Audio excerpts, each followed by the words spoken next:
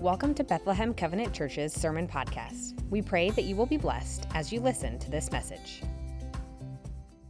Good morning, Bethlehem Covenant Church. Thanks for joining us here on this Sunday after Easter, April 16th. Hope that you're doing well wherever it is that you're watching from.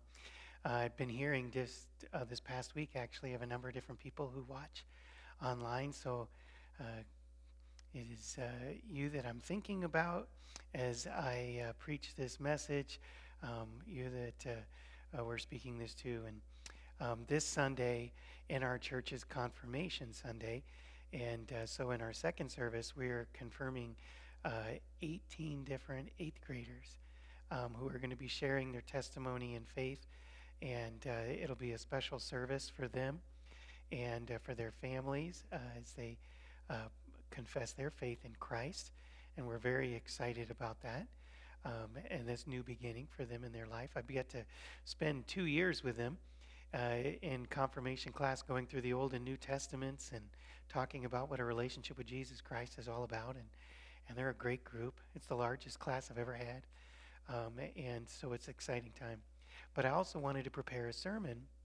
In that service will be mostly just their testimonies. But I wanted to prepare a sermon for the week for you at home or for our early service group that's going to be coming as well.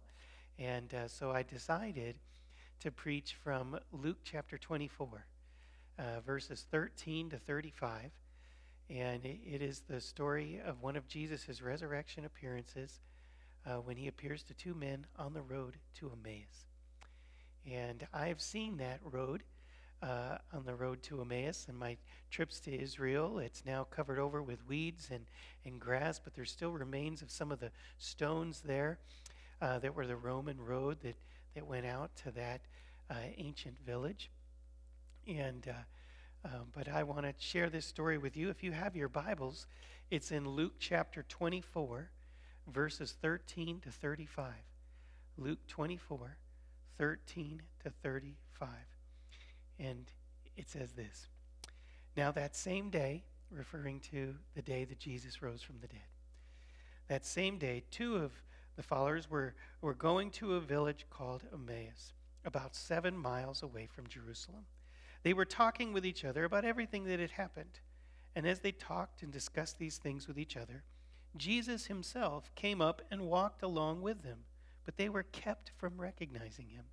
He asked them, "What are you discussing together as you walk along?" They stood still. Their faces were down. One of them, named Cleopas, asked him, "Are you the only visitor in Jerusalem that does not know the things that have happened in these days?" "What things?" Jesus asked. "About Jesus of Nazareth," they replied. "He was a prophet, powerful in word and deed before God and all the people. The chief priests and the rulers handed him over to be sentenced to death, and they crucified him. But we had hoped that he was the one who was going to redeem Israel. What's even more, though, is it's the third day since all this took place. In addition, some of our women amazed us. They went to the tomb early this morning, but they didn't find his body. They came and they told us they had seen vision of angels who said he was alive. And then some of our companions went to the tomb as well and found it just as the women had said. But Jesus they did not see." He said to them, "How foolish you are and how slow of heart to believe all that the prophets have spoken. Did not the Christ have to suffer these things to enter his glory?" And then, beginning with Moses and all the prophets, Jesus explained to them what was said in all the scriptures concerning himself. As they approached the village to which they were going, Jesus acted as if he was going further. But they urged him strongly, "Stay with us. It's nearly evening, the day almost over." So he went in and he stayed with them. When he was at the table with them, he took bread, he gave thanks, and he broke it and began to give it to them. And then their eyes were opened and they recognized him, and then disappeared from their sight. They asked each other, "Were not our hearts burning within us while we were talking with him on the road?" And he opened the scriptures to us. They got up and returned at once to Jerusalem, and they found the 11 and those with them and assembled together and said, "It is true, the Lord is risen and has appeared to Simon." And then the two told what had happened on the way of the road and how Jesus was recognized by them as well when he broke the bread. This is one of my favorite resurrection scriptures. The first thing that we learn right away here is that Jesus had more followers than just the 11. He had others that believed in him and were part of this larger group that may have even traveled with him from village to village, but weren't in the main 11. It was 12 before Judas, of course, betrayed him. Now, we read about two of those larger group of followers that are called the them in the story. They're walking on this road headed to a smaller village called Emmaus, about 7 miles outside of Jerusalem. One of the two men is named for us. His name was Cleopas. We don't know the other's name, but they were followers of Jesus. Now in Acts 1:15, we read that in those days, just after Jesus was raised from the dead, Peter stood up among the believers as the leader, and it says in Acts 1:15 that it was a group numbering about 120. So at the time of the resurrection, we know that there's about 120 believers of Jesus that are all somewhat together. In Acts 2, we read that on the day of Pentecost, when Peter speaks for the first time in Jerusalem with the Holy Spirit, afterwards, 3,000 people, it says, were added to their number. So the church went from 120 at the time of the resurrection to about 3,000 in 1 month. But in our scripture for today, it's still early on that first day of his resurrection. It's about 120 followers. The reports are just coming in at that time of strange things that are happening, like a stone rolled away from the tomb, Jesus' body not in it, women having visions of angels saying that he's alive, and Peter and John going to the tomb and seeing it was empty as well. And again, like I said, at this time there's only about 120 followers. What we're reading in our story is that two of them are already leaving.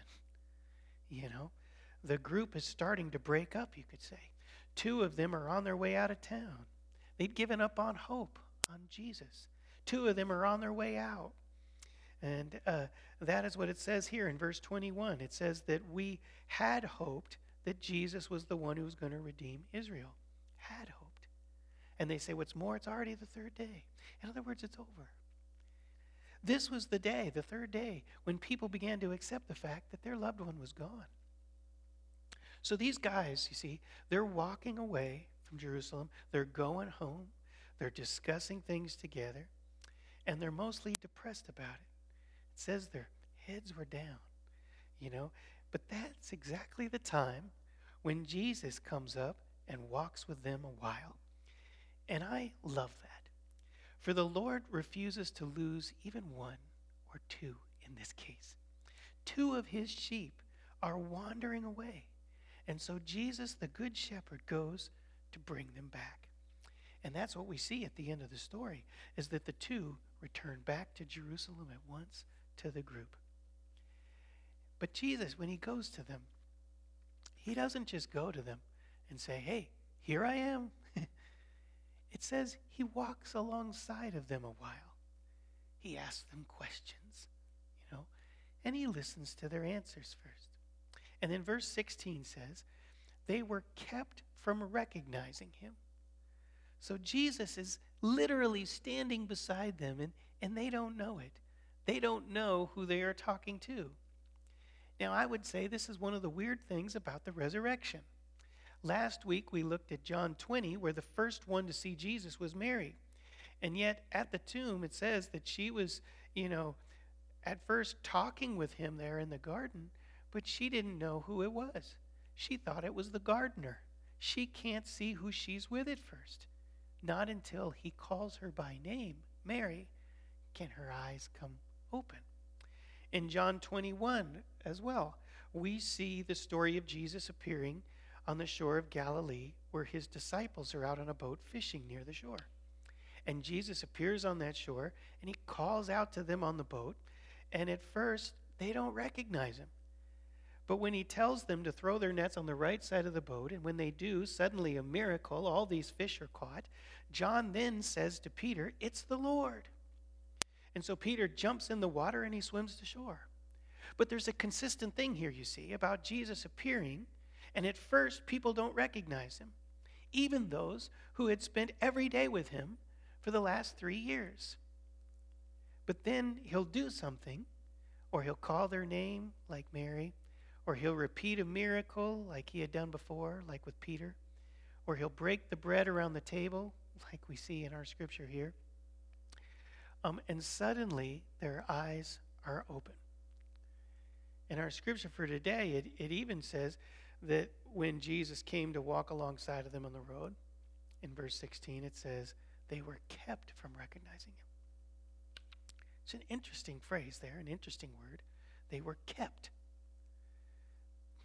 That means that it wasn't that Jesus looked different. He didn't. It wasn't that they just didn't have enough faith. It doesn't say that.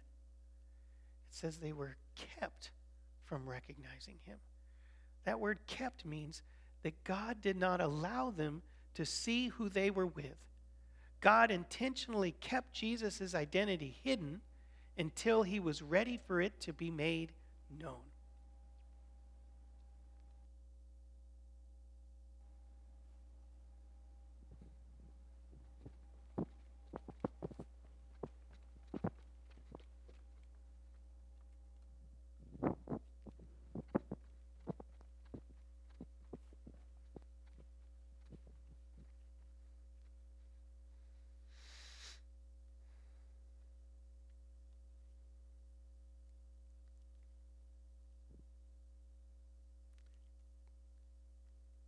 God temporarily hid himself. They thought he was just a stranger, just a visitor that was walking on the same road as them. This reminds me a little bit of Hebrews 13:2, which says, "Do not forget to show hospitality to strangers, for by doing so, some people have shown hospitality to angels without recognizing it." That verse means that angels could be walking around among us, disguised as people, just like in the story of Abraham. Well, what we read here today is even more than that. It's that Jesus himself was walking along with them, but they didn't recognize him. God himself was the stranger that they met on the road and didn't know that it was him. How exciting is that? Now, it makes me, though, ask the question, why would God do this? Why would God hide himself? Why would Jesus not just reveal to them right away, say, "Hey guys, it's me, I'm risen"? Why wait until the breaking of the bread at the end of the day? And does the Lord still do this? Does he still come to us like this today in disguise? And we can't see him until later we look back and realize that he was there. I've thought about these questions this week.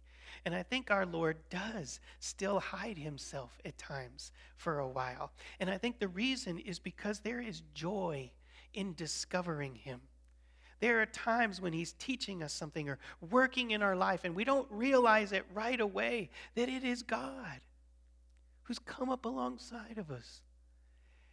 You know, it might just seem like we're going through a tough thing of a loss of a job, or we have a near-miss accident, or there's a kind thing that a stranger does for us and provide for us at just the right time that we needed it. But then looking back, we are able to see the footprints in the sand and the fingerprint of God. We're able to see that it was him all along. I think he hides himself also at times because there's lessons that he wants us to learn, and we got to dig a little deeper to find them. Things that he wants to teach us along the way, and he is patient. He is not quick. If we seek him with all of our heart, we'll find him in the word or in the situation or in prayer. And so he is there for those who search for him. He wants us to search for him, to seek and we will find. You see, so the two followers who come to Jesus there, they say in verse 32, looking back now, they say, "Weren't our hearts burning within us when he opened the scripture to us?" Looking back, they can see, hey, That was Jesus the whole time.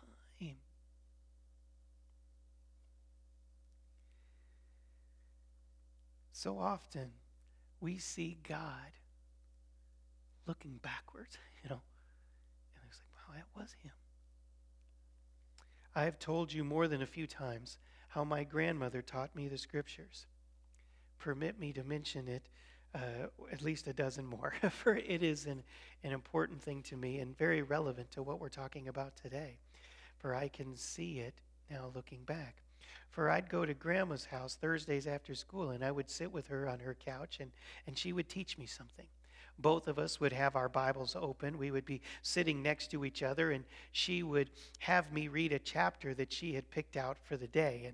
And then after reading it, she would just ask me a few questions. She wouldn't rush in with the answers. She wanted me to discover them.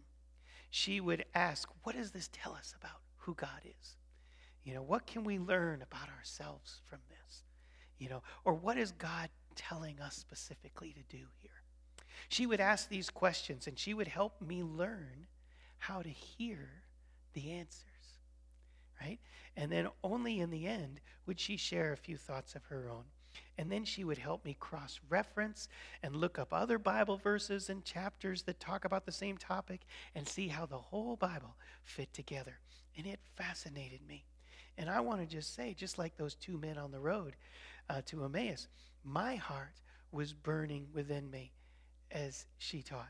And I can now see that it wasn't just my grandma sitting there with me on the couch. It was the Holy Spirit who lived in her and in me. And most of the time, I live my life and I don't recognize that he's there. Or I don't hear his voice, even though he's speaking. But he is. And Grandma, she was helping me in those moments to be still and know he's God. And to hear God speaking through the scriptures. And she was helping me realize the Lord is with me the whole time. I'm just often not aware of it. And as I continued in my life into college and got lost a while in some things, I knew where to go to meet with God. I knew where to find the answers. I would always come back to the scriptures. And still today, sitting in my office or in my chair in my living room early in the morning, I know he's right there with me, still teaching me, still helping me know what to say and what to do. If I'll be still and quiet, I will see him. I will hear him. There was this one time in Canada where this young woman who was the daughter of somebody in our church, and she had gone off to college and then wandered away, and she was now in her late 20s and had really disconnected from her mom and her dad and God. She'd even rejected the faith, and it just all broke her parents' heart, as you can imagine. Well, her mom was a mom. I mean, she never stopped praying for her daughter and believing in the promises of Psalm 139, which tell us that there's no place that we can go away from God. Where can we flee from his presence? If we go across the sea, he's there. If we make our bed in the depths, he's there, the psalmist says. And so this mom just kept praying to God for her daughter and trusting that God was watching over her along the road wherever she was. Well, one day, wonderful, her daughter came home. And she even wanted to learn more about God. And so this mom said, go talk to Pastor Dan. And so the daughter came to talk to me. And the whole first meeting we had there, I just listened. I'd ask questions and I'd just listen to her story. I didn't rush in, no judgment, no worry, no panic. And then I felt at the end of the first time just meeting with her that I was supposed to not give her any advice, I was simply to invite her on a journey to read through the Gospel of Luke with me, to take a few chapters a week and for her to read them on her own and journal any thoughts or questions that she had. And then we would get together each week and we would talk about it. And we did that. We opened in prayer every time, just her and I. And then I just asked her what she had read that week and what she had learned and written down. And I did the same thing, really, that Grandma did with me. I invited someone to read Scripture with me. And the Lord was right there among us. Week after week she came. And the first week, she didn't say much or had written down much in her journal. But the next week she had a little more. And then the week after, even more. God was really speaking to her. And pretty soon, by the 5th or the 6th week, her heart, I will honestly say, was burning within her. The Lord himself was teaching her along the way what only he can, speaking right in her language to the depths of her sufferings that he knew because he knows us so well. And I learned in this that just like it wasn't really my grandma that was just the only one there with me, it wasn't me. It was the Lord who was there with us, speaking through the scriptures right to her heart and changing her life and opening her eyes to who loves her. And by the end of our time together, the young woman gave her life to Jesus and was baptized in the freezing cold Pigeon Lake. And her mom was overjoyed at God's faithfulness. And I'm reminded of this from our scripture, that for all of us teachers and pastors and parents and churches, we need to have patience with God, with people, to be in prayer, to truly hear his voice and his guidance, and when to speak and when not to. For Jesus didn't rush in. He didn't force himself upon these two guys. He walked with them a while, and he started by asking some really good questions and then listening, and then he taught. And it's so hard for me at times to not think that I got to rush in and do something to save the situation, to say something, to anxiously, urgently fix something that isn't going well. Whether it is with my kids or someone in their faith or life that is struggling, no, it's a journey. It's a journey, and it's okay that we struggle sometimes a while in the journey, because growing takes time, and the goals that God has for our life are not just quick, shallow faith, but deep faith and deep impact. And like at Grandma's house, the goal wasn't that I just learned more stuff or facts or figures or thought that Grandma was great, but the goal of God in that moment, now I can see it looking back, is that I would learn that he's in the room, and that he goes with me. And I can learn how to hear his voice and seek him and be led by his spirit and truly shaped by his word and to deeply love him in my heart. The Lord was building that. And it took some time. What God wants for us takes some time along the road. The journey, it takes a long walk. I'm learning as a dad that just as the Lord taught me over a long period of time and many mistakes and wrong turns, that he'll teach my kids the same. He's faithful in the journey. And life is this journey. Each one of ours is different. And thankfully, we don't walk the journey, though, alone. We walk it with Jesus. Even when we can't see him, he is there. But just as the Lord came alongside and walked the path with those guys from the Bible, as he did so many years ago, he does that with each of us the same. He meets us on the road. And he is who they really need, and my kids, same thing. They don't need to hear from me. They need to hear from Jesus. They need to discover him in amidst the disappointments and sadnesses and struggles and the joys of life. And how are they ever going to really know him or what he can do or that he is their Savior and Father and friend if I just rush in, right? God is patient. He comes up and he walks alongside of us for a while. He doesn't let us get too far away before he comes to us. And he asks good questions, and he teaches us through his word that reveal him. I had a wonderful dad who would not give me the answers even when I yelled at him. I remember this one time when I was doing math homework and I couldn't get it and didn't understand. And so I came to him for help. And he looked at the problem on the page, and then he looked up at me and he said, "Did you read the chapter?" And of course I hadn't. He knew that. But I didn't have time for that. I didn't really want to learn that stuff. I just wanted the answer so I could turn in my homework and go and do something else funner, But Dad wouldn't do that. He wouldn't give me the answer. My dad wanted something better for me. He wanted me to learn how to do the problem, how to understand it, how to solve it, and that I could solve it. And that was better than just the answer. I think Jesus is doing the same thing with these two men on the road. He wants them to learn how all the scriptures point to him. He doesn't want to reveal himself too soon to them because he wants them to see him in the scriptures and how everything that's happened has happened for a reason and how it was all foretold. Our scripture says that Jesus opened the scripture for them. It says he started with the Old Testament with Moses way back at the beginning, and he explained how he was there the whole time. He was written into the scriptures, and every page, they just couldn't see him. Jesus then went on and talked about the prophets and how they showed how Christ had to suffer these things to enter glory. It was all written down already in advance. Jesus isn't giving them just a simple, here I am, guys. No, he's teaching them. He's growing them. He's building them. I was thinking this should be the way our church does things, just like Jesus did. You know, one of our 4 core priorities at Bethlehem here is discipleship. And I once heard a person I respect say that discipleship is doing life together over a long period of time with the scriptures.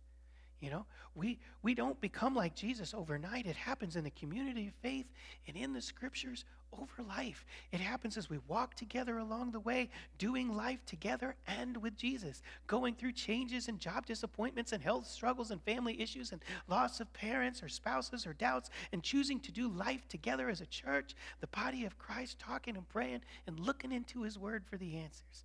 This is discipleship. This is how people grow. This is how the Lord is made known among us. It's just like me sitting on my grandma's couch with the Bible for a few different years. Or it's like the woman who came to see me and we read Luke together. It's walking with people and Jesus, listening for his voice because he speaks to us through the word. But there's one more thing here I wanted to point out from this scripture. It says in verse 28 that as they approached the village where the 2 men were going, Jesus acted as if he was going to keep on going further. But they urged him to stay. So Jesus entered their home, and it says, while he was at the table, he took bread, he gave thanks, he broke it, and he began to give it to them. And it was in that moment when their eyes were opened and they recognized him. For Mary, it was when Jesus spoke her name. For Peter, is when Jesus did the same miracle he had done when Peter first met him. For these guys, it was in the breaking of the bread, just like he did at the Last Supper. Now, before I go into that, though, notice that none of this would have happened, had these men not first invited Jesus into their home. That's a critical first step here. For Jesus would have just kept on walking had they not said, please come to our house. And I think there's a lesson here for us today. The Lord is working in our life all the time, granted. Every day, walking beside us. But he doesn't force himself upon us. He doesn't make us believe. He walks with us, teaches us things through scriptures. Our hearts may even be burning. But then it's up to us to go the next step. That step of faith. That opening up our life and situation now to him and inviting him into our life, into our home, into our heart. Revelation 3:20 says, here I am. I stand at the door and knock, and if anyone hears my voice and opens the door, I will come in and eat with him and him with me. And this is speaking of true fellowship with Christ. A true relationship with him comes when we first say yes to him and tell him we believe in him and invite him to work in our life and in our family, to forgive us of our sins and be the Lord of our life today. It is saying, I want to do life with God. I believe you are risen and you are with me now. And so this day, I'm going to live it in your presence. I'm going to remember you're with me in the car. You're with me in the office. You're with me at home. You're with me when I get that phone call, when I'm in the hospital room. I'm going to believe that. I'm going to invite you in. I'm going to turn to you in the middle of those situations. It's that step of faith. And we can't see Jesus with our physical eyes, but I promise you, because I've experienced it, we will see him at work in us and around us when we invite him in by faith and start doing life with Jesus. Have you ever really invited Jesus in? I mean, maybe it's even a daily thing for us to invite Jesus into this day, into this work, into this situation that we're struggling with, saying, just even in a prayer, Lord, I believe in you, and I believe you're here right now, and I need your help. I surrender to the way you want me to go. Come, Lord Jesus. These guys, they invited Jesus into their home. And because they did, they were able to see him. And Jesus did what Jesus does. As he broke the bread and gave thanks and handed it to them, just like at the Last Supper, they just saw him. They knew it was him. And so you see there's this progression. First, Jesus comes to us. He always comes first, walking alongside of us. Second, the guys listened to Jesus as he taught. Third, they invited Jesus in. Fourth, Jesus made himself known. And the breaking the bread, that's become one of those things for the church that we now do, that we believe that Jesus is made known in communion, and worship and baptism and preaching of the word and gathering together as believers and caring for the poor and the sick and prayer and loving one another. These are some of the ordained ways that God told us to do, that Jesus commanded of us, where he would be made known among us. And we do these things. And so it was the first day that way, right there from the first day of the resurrection with these guys, and it is still that way for us today. The Lord is closer than we think, than we can often see. He is working in our life right now, inviting him into our heart by faith is the next critical step if you haven't, and then truly recognizing him and seeing our risen Savior and our living and our very active in our world and life God who wants you to know him. And I pray that you do today. Have a wonderful Sunday. Thanks for listening to this week's message. To stay up to date with all of Bethlehem Covenant Church's information and events, head to bccwaverly.org.